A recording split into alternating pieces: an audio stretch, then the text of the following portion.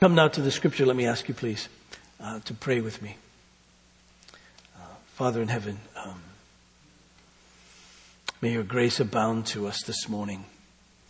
Help us, I pray, as we come to your word, that we can listen and hear and it will resonate with us as truth, and that we will have a great desire,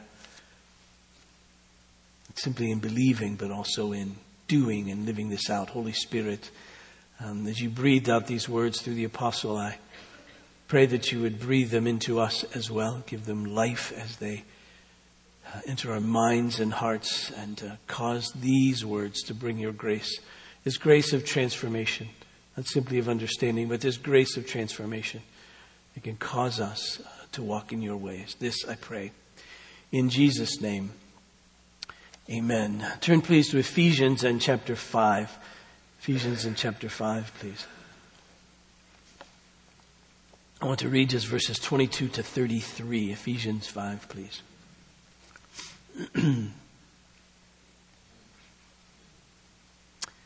This is the word of the Lord. Wives, submit to your own husbands as to the Lord, for the husband is the head of the wife, even as Christ is the head of the church's body and is himself its Savior.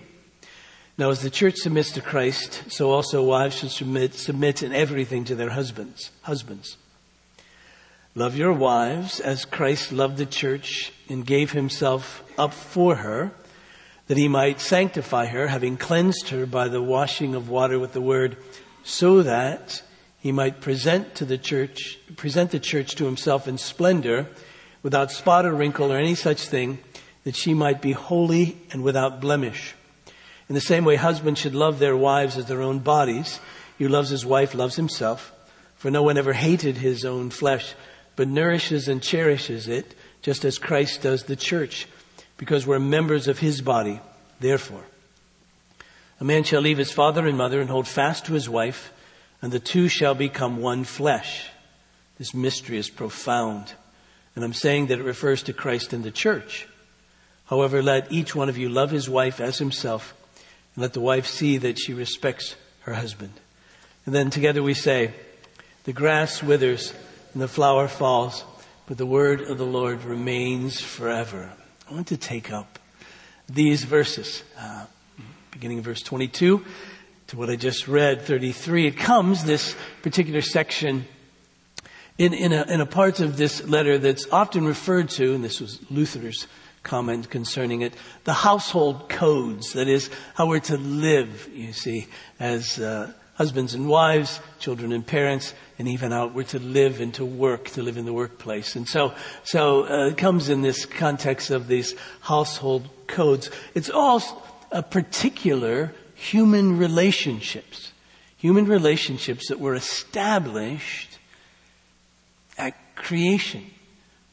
This sense of work. You might remember that we read in Genesis chapter 2 that after God created Adam, he put him in the garden to work it, to cultivate it, to develop it, if you will. So here was this earth, and he put Adam there, and he says, now you're to work this. So there was work from the very beginning for human beings. We're workers. That's what we do. And that's a good thing. Work is good. And so he put Adam there to work, to cultivate the garden. And also he established marriage. This passage that we have in verse 31, therefore a man should leave his father and mother, be united to his wife, and the two should become one flesh, comes from Genesis chapter 2. So on the heels of creation of Adam and Eve, and together God says you're to be bound together, you're to be united together as one. So thus marriage was established there in the Garden of Eden, in the very beginning of creation. And of course family was to come, because Adam and Eve together were to fill the earth and subdue it. To do that, to fill the earth, they would need children. And so we realize that this sexual intimacy, which produces children, comes through the context of marriage. Man should leave his father and mother, be united to his wife, and the two should become one flesh. This idea of becoming one flesh is more than sexual intimacy, but it's not less than that. And so this relationship of union between husband and wife produces children. So we see all of these relationships, if you will, are established at creation. Now, sadly, all of these relationships were adversely affected by the sin of our first parents. All of these relationships were adversely affected by the sin of our first parents. If you turn back to Genesis in chapter 3 and verse 16, this is after Adam and Eve sinned. You remember Adam hid, and then he kind of blamed the situation on his wife and ultimately upon God, if you will. But this blaming comes, you see.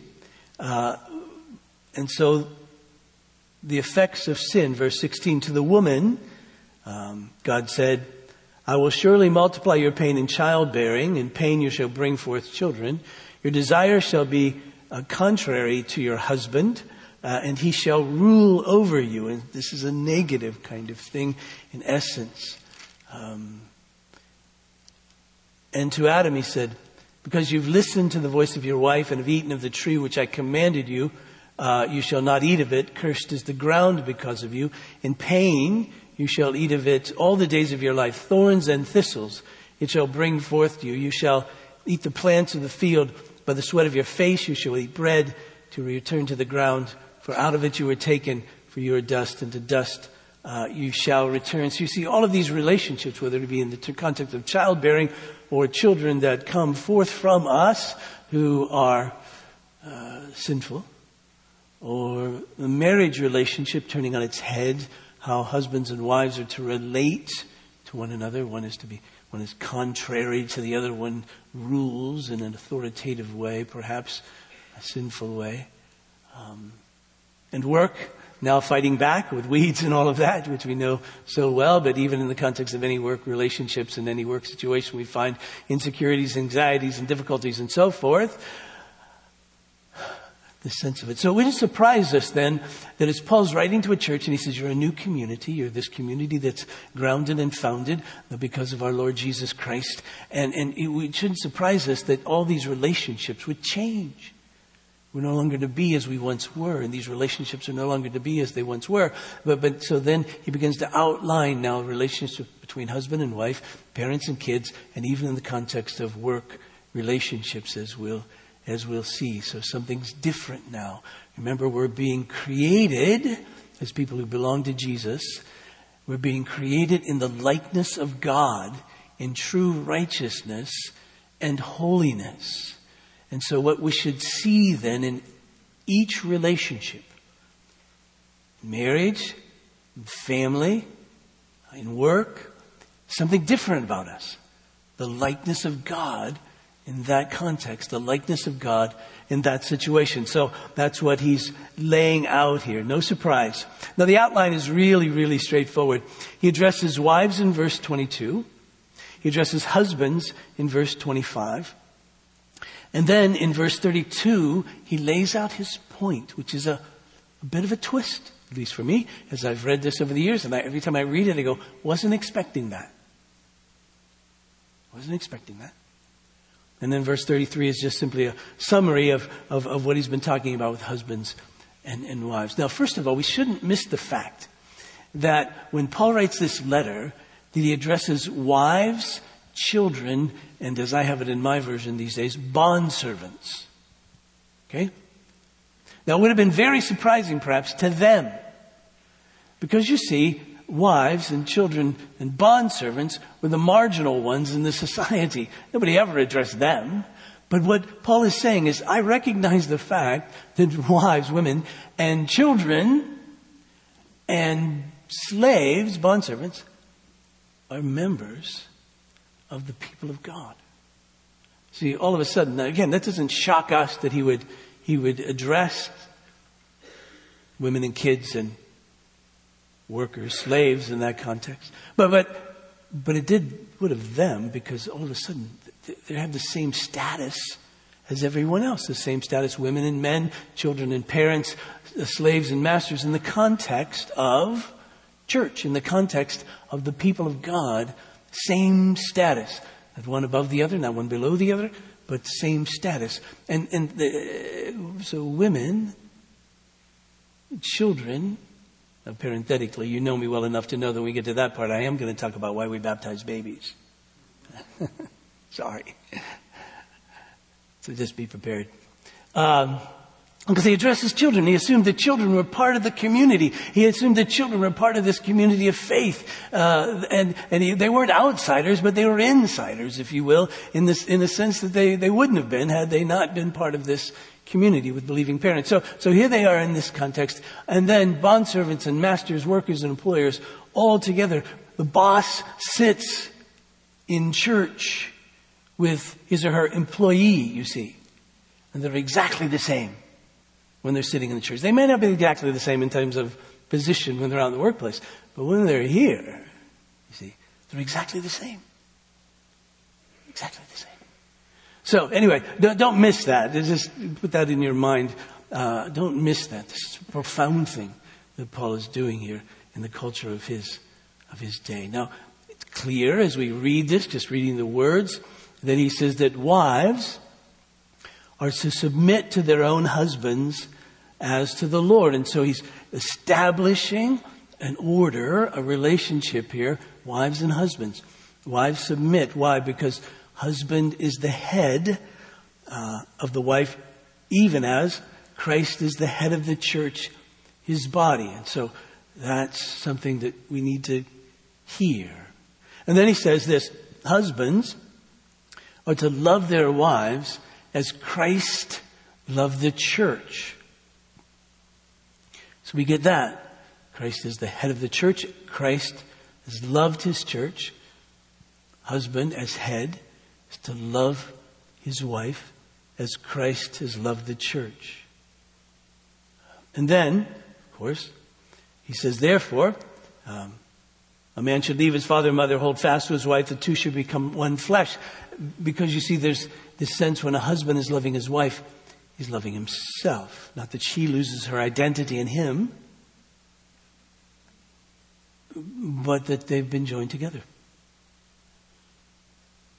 Karen often, in our relationship, refers to that by saying things like, the part of you that cries is upset about this.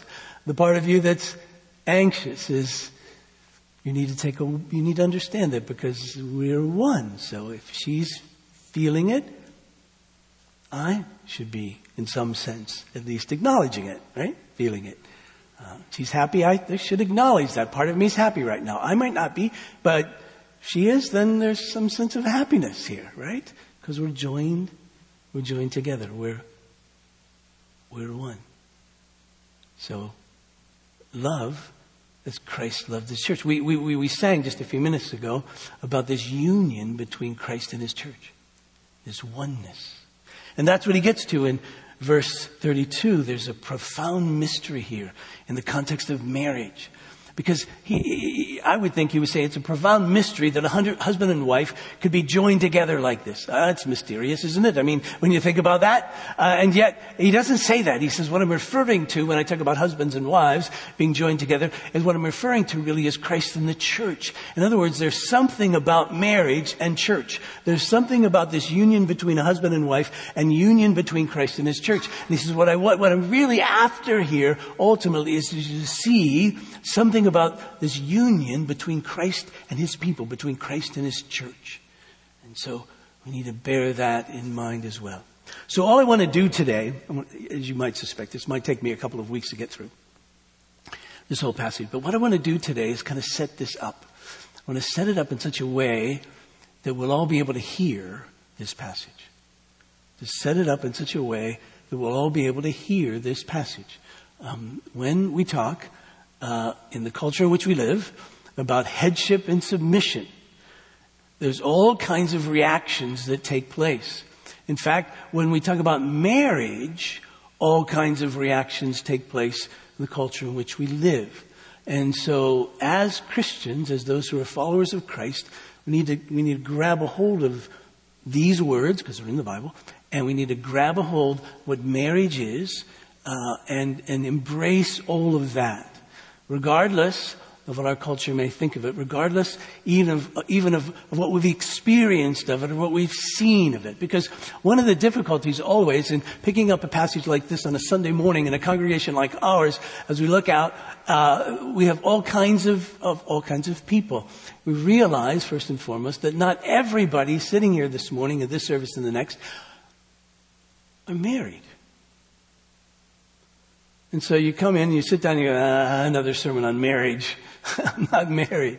You see, some aren't married because, well, it would be creepy if you were married because you're like 12. You're too young at this point to be married, right? Some aren't married but will be.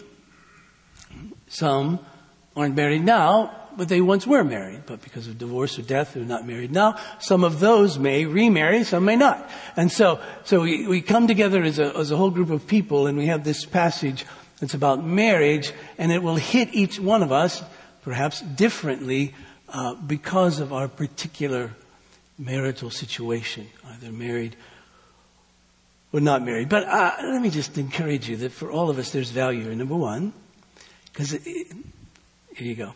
It's in the Bible, right? So that means it's important for us. It's in the Bible.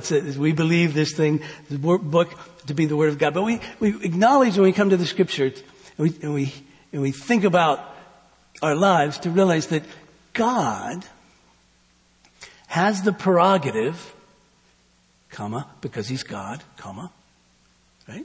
To define His creation. That God has the prerogative to define His creation. We are not autonomous, self-defining beings. We try to be, but the truth of the matter is we're the created ones. And the Creator has a purpose for His creation.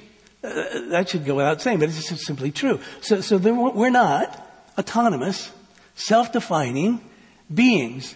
We are created, thus defined beings, defined by the Creator, right? And so when we come to the Scripture, we're coming asking the question, who am I? We don't go within to ask that question. We don't go to others to ask that question. But we come to the Scripture asking God, who am I? Who did you make me? But even better than that, us as human beings. Who did you make us to be? What are we to be like? And it shouldn't surprise us when we come to the Scripture that we get an answer from God about this definition that's different than we may have come up with on our own. Sometimes we read the Bible and go, that can't be right. Right? Why? Because it doesn't fit with what I think, or doesn't fit with what our culture has taught us, but it's what God has laid out for us. So again, it shouldn't surprise us that we come to the Scripture. It may say something different than we might expect.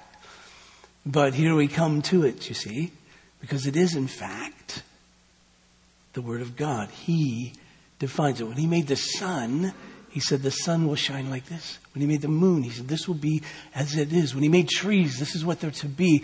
When He made human beings, male and female, He said this is what I want your life to be. This is how I've designed your life to be, as male and female, that a man should leave his father and mother, be united to his wife, and the two should become one flesh. And then He lays out for us what this relationship is to be like. Thus, wives, submit to your own husbands. Husbands, love your wives as Christ loved the church. And so He begins in this passage to lay this out for us.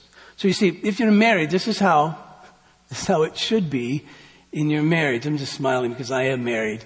And so I come with all the weaknesses of a husband and understanding my own failures. So trust me, I'm going to tell you more than I know today. If that makes any sense to you. I do that every Sunday, by the way. I'm never as good as what I call us all to be, or never as faithful as what I call us all to be, or never as believing as I call us all to be. That just happens to be my particular place in this body. So not all of us are married, but for those of us who are, this is the way it should be. For those not yet married, Learn. And this is the way, if you're going to be married, it is going to be. And so begin learning now. Not only that, but begin preparing for that.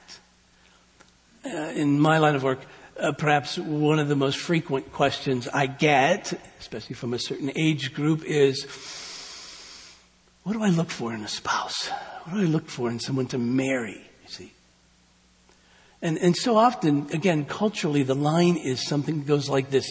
If you meet a couple and they're engaged to be married and you ask the husband something like, how do you know she's the one? More often than not, he will say something like, she's always there for me. And that's great. I'm glad she is. What then I follow up with is, are you always there for her?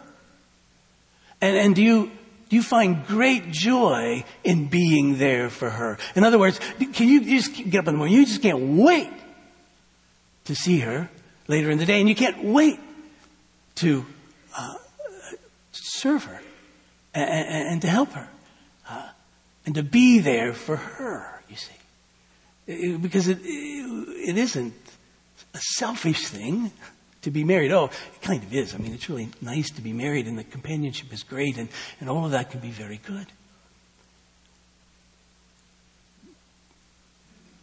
But if you're single, you need to be thinking, am I growing in my faith in such a way that I will be one who is a good spouse?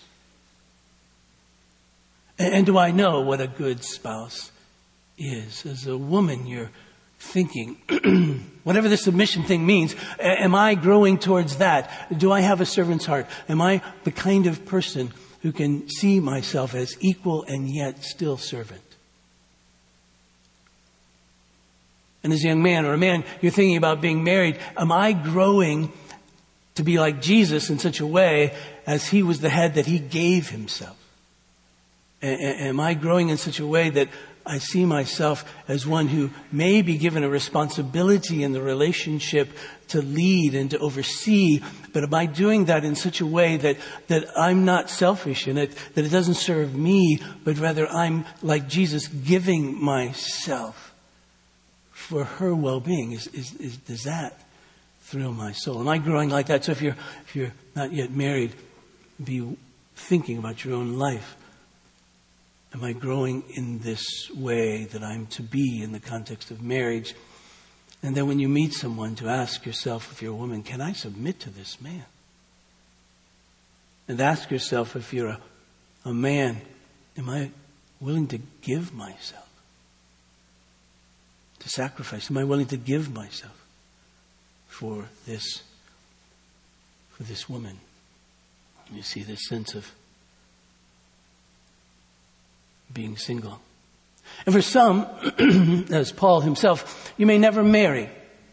Some may never marry for a variety of reasons. It's difficult to pinpoint all of them. Paul and Jesus even said there's a certain sense of being single for the sake of the kingdom. Single, as Paul would say, so that you're not encumbered by marriage, so you can, as he was a missionary, so you could go out and do certain things that you may not otherwise do, take certain risks, if you will, that you wouldn't take if you were married. Some in our culture in these days, and this is a great blessing to the church, some recognize themselves to not be attracted to those of the opposite sex.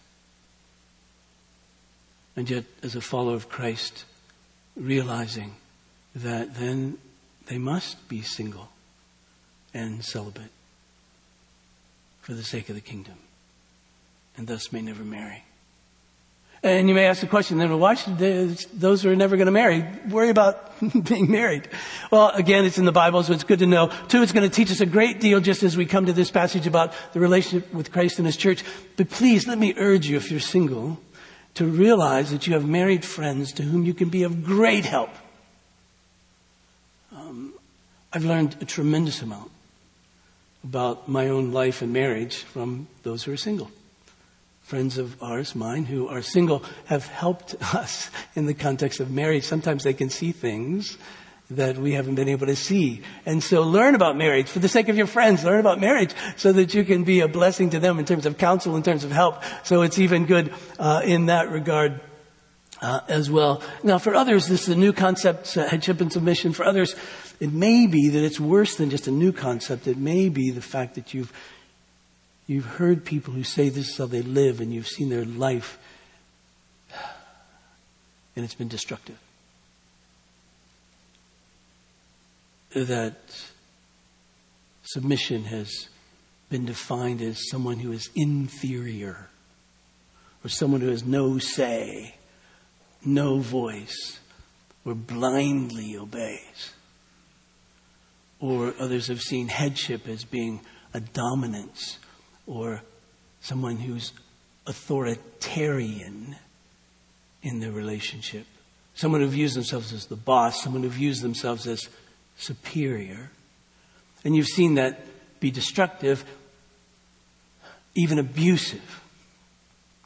So if that's the case for you, let me urge you, don't throw the baby out with the bathwater. Throw the bathwater out. Keep the baby. And the baby is the truth. And so let's try to understand it, not in the false, wrong way, but in the true, right way. Because we all know that marriage can be difficult and even disastrous, or it can be delightful. Winston Churchill illustrated the disaster part of it once when a woman presumably came to him and said, "Mr. Churchill, if you were my husband, I would make you drink poison." And he said to her, "Madam, if I were your husband, I would drink it." Right? So that's not a good situation. But, if we can believe all the stories told about Churchill, on another occasion at another dinner party, the question was asked, and we know these questions, we use these kind of questions when we're at a dinner party or a little gathering of people, and the question that was asked was, if you could be anyone else other than yourself, who would you be? And of course, Churchill being Churchill, everybody was waiting on his answer. Presumably he said this. He said, I would wish to be Lady Churchill's second husband. And by that he meant, there's nothing better in my life than being her husband. And so if I couldn't be this, her first husband, then I'd want to be her second husband. Now, Churchill was known to say things that were, that would give himself applause. And make him look good in the eyes of others. So maybe this was just that. I don't know anything about his relationship with his wife that much. But don't you want to be married to somebody who says that? That's the best thing about my life. To be married to this person to whom I'm married. Right? So what we want to do is understand marriage from the context of God's perspective. So that we can actually say that. Now, I don't know. Some of you may fit into other categories, but for me, as one who is married and understanding my own weakness in loving my wife as Christ has loved the church, I come to a passage like this to listen to it and to do what I always do when I come to the Scripture, because there's a certain cycle that that takes place in my life, and I trust yours, and we've talked about this before. But this cycle of I come to the Scripture, so I read the truth. What happens? Well, I trust that when I read the Scripture, that God uses it in the context of my life like this. That the Holy Spirit first convinces me that this is true. And then secondly, the introspection, the pointedness in my own life shows me where I've been obedient and shows me where I've been disobedient and failed. And so when I see obedience in my life from the Scripture, I read a passage of Scripture and I said, good, this is working in my life. I see this. Then the response is to give thanks to God, because I realize that God's been at work in my life and He's moved me from a place of not obeying this to obeying this, moved me from a place of unholiness to holiness in this area. And so at least for now, I can give Him thanks. I saw it. Thank you.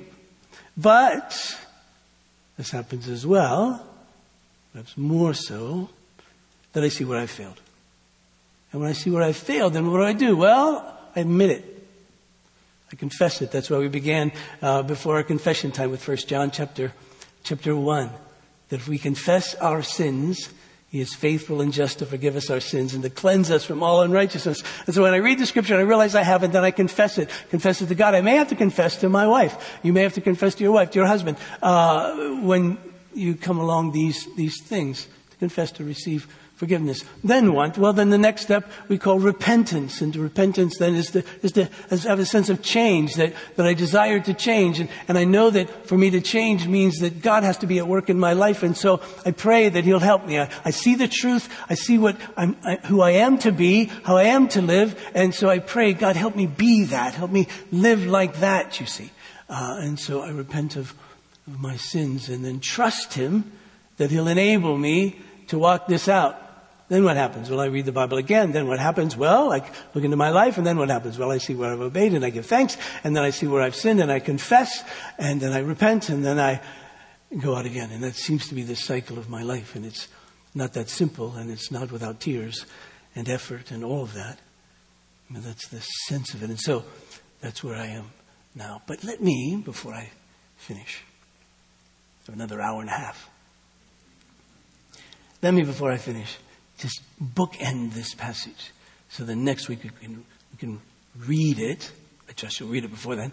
We can read it, and I trust you're living it, but we can then live it out even more so as well. A couple of bookends. First of all, we need to understand that this passage, as well as what follows, is in the context of verse 18 of chapter 5, which is this verse. Don't get drunk with wine, for that's debauchery, but be filled with the Spirit. You see, our hope that we can actually live like this as husbands and wives, your hope if you're a single person and perhaps one day being married, the hope that you can actually live like this in marriage is the hope that we have through the help of the Holy Spirit who lives within us. Now, we notice that the evidences of being filled with the Spirit is that we come together to worship, that we speak to one another in psalms and hymns and spiritual songs, and we address one another singing and making melody to the Lord with our hearts, always giving thanks to God the Father through our Lord Jesus Christ. So this sense of worship, we realize that we're a worshiping people when the Spirit of God fills us. And also that He says we're to submit, this is verse 21, submit to one another out of reverence for Christ. And so we're to submit to each other. That is that the Spirit of God works in us a sense of worship and a sense of servanthood. To submit to one another out of reverence for Christ. That's what He makes us to be. That's what the Holy Spirit does in us. And so you see, we are to then, filled with the Spirit, have hope that God will enable us, if you're a wife, to submit to your husband as unto the Lord. If you're a husband, to love your wife as Christ has loved the church. By the way, parenthetically, there's no command here for a husband to be the head, by the way. He just is. The command is to love. The command is to love your wife as Christ has loved the church. And so that, you see, is what we're to do. And what happens, you see, when the Holy Spirit fills us is that He brings Jesus to us up close and personal. That's what the Holy Spirit does. Remember when we talked about this a few weeks ago, that the Holy Spirit has come to glorify Jesus, to reflect Jesus, to show us who Jesus is. And so when we're filled with the Spirit, then what's true of us? Then we're getting it about Jesus. We understand the gospel. We understand why He came. We understand our sin. We understand His grace. We understand this wonderful gift of salvation that we have through Him. And then you see, the Spirit comes to bring the very presence of Christ to us in such a way that He forms Christ in us. Key verse here is chapter 3 and verses 14 through 19, where we hear of this Spirit at work in us. And so Paul says, this is what I'm going to pray for you, that you may be strengthened with power through His Spirit in your inner being, so that Christ may dwell in your hearts through faith. That you, being rooted and grounded in love, may have the strength to comprehend with all the saints what's the breadth and the length and the height and the depth, and to know the love of Christ. That you may be filled with all the fullness of God. That Christ may dwell within us. What happens when Christ dwells in us like this? What happens when he comes to make his home in us? What happens is we become like him. And so you see, when we're called into marriage as husbands and wives, we're called to be like Jesus. Because Jesus was submissive to his Father. This wasn't a sign of weakness. This wasn't demeaning for him. This was a sign of his greatness. We read from Philippians in chapter 2 about Jesus, verse 5, verse 6. Who, though he was in the form of God, didn't count equality with God a thing to be grasped, but emptied himself by taking the form of a servant, being born in the likeness of men, and being found in human form, he humbled himself by becoming obedient to the point of death, even death on a cross. Kathy Keller, in a book she co-wrote with her husband, Tim, The Meaning of Marriage, which I would recommend to you, is a really fine book on marriage, puts it like this. She said, Jesus, though equal to God, emptied himself of his glory, took the role of a servant. He shed his divine privileges without becoming any less divine, and took on the most submissive role, that of a servant who dies in his master's service. In this passage we see taught both the essential equality of the first and second persons of the Godhead, and yet the voluntary submission of the Son to the Father to secure our salvation. Jesus' willing acceptance of this role was a holy, voluntary gift to his Father. So when a wife is being called to submit to her husband, she's being called to be like Jesus.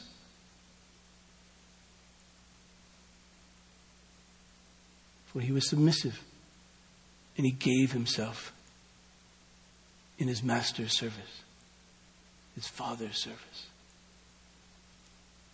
In the same way, when a husband is called to be head, he's called to be the head like Jesus was the head. And how was Jesus our head?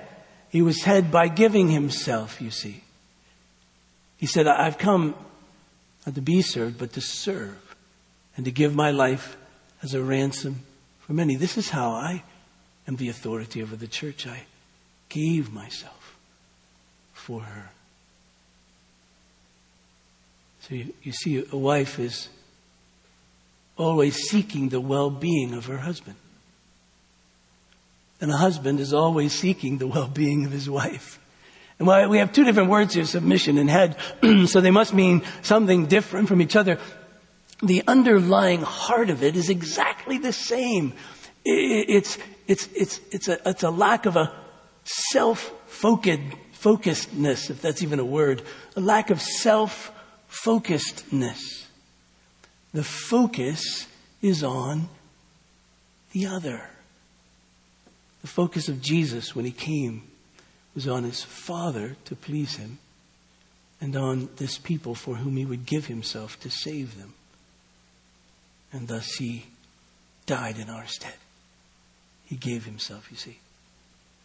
So in one sense, submission, headship meet at this point, first of being like Jesus, and secondly, of being servants, of thinking what's best for the other, not what's best for me, you see. So keep that in mind as we come to these passages, this common element. And then finally this, very quickly, verse 32, this profound statement. This mystery is profound. What mystery? Well, there's this mystery of this union between a man and a woman. But he says there's something else here that's profound about that, because I'm saying that it refers to or looks at or speaks to or is according to the relationship between Christ and his church. When I do a wedding, which we do a lot of them around here, we do weddings. One of the things that I say very often to the couple is, you do know, don't you, that your marriage is bigger than both of you. I mean, it is true that God in his kindness and graciousness gives us spouses, gives us marriage for our, as the old liturgies put it, welfare and happiness, because it's good for us. But there's something else here too. It's bigger than that. And I say, do you realize that your marriage reflects the relationship between Christ and the church? Do you realize that your marriage is a living parable of the relationship between Christ and the church? That's why it's so vital. That's why it's so important. This permanent, exclusive, legal commitment to each other. This marriage takes on this vast dimension because it speaks to the relationship between Christ and the church. Now, what I hope for in a marriage at that point in time, but that the bride and groom standing before me will shiver and go, oh man. But they don't because they're not listening. But everybody else, should be listening. And then you hear it again today. That's the sense of it. Don't ever miss the shock of that. Shall we say the profundity of that? That my little life married to my wonderful wife speaks to this great, glorious union between Christ and His church. So this week, what I want you to do is think about that. In whatever context you find yourself, whether marriage is a scary thing to you, I'm assuming you're not married if that's true. I hope if you are married it isn't true. But the marriage is a scary thing to you because of what you've seen and what you've experienced and what you've heard and all of that. So think about it. Think about this in the context of your life. If you're single, anticipating marriage, think about this in the context of your own life. If you're in a marriage that's difficult, think about this in the context of your life. If you're married, think about it in the context of the marriage that you are and will, I trust, find yourself. Think about it. Let's pray. Father, I pray for us this morning. Again, the various situations we find ourselves in relationship to marriage. And so I would pray that you would enable those of us who are married to take this up and to think about how we're to be and how Jesus is to show Himself through our lives, whether we're wives or husbands. And wives can submit joyfully and honestly by the power of the Holy Spirit. And husbands can love and give themselves for their wives in all honesty and joy by the power of the Holy Spirit. And may marriages reveal this profound truth. Because of Christ, we are united with Him and God. What an amazing thing. Please work that in us. Father, I pray. In Jesus' name. Amen. Please stand for the benediction.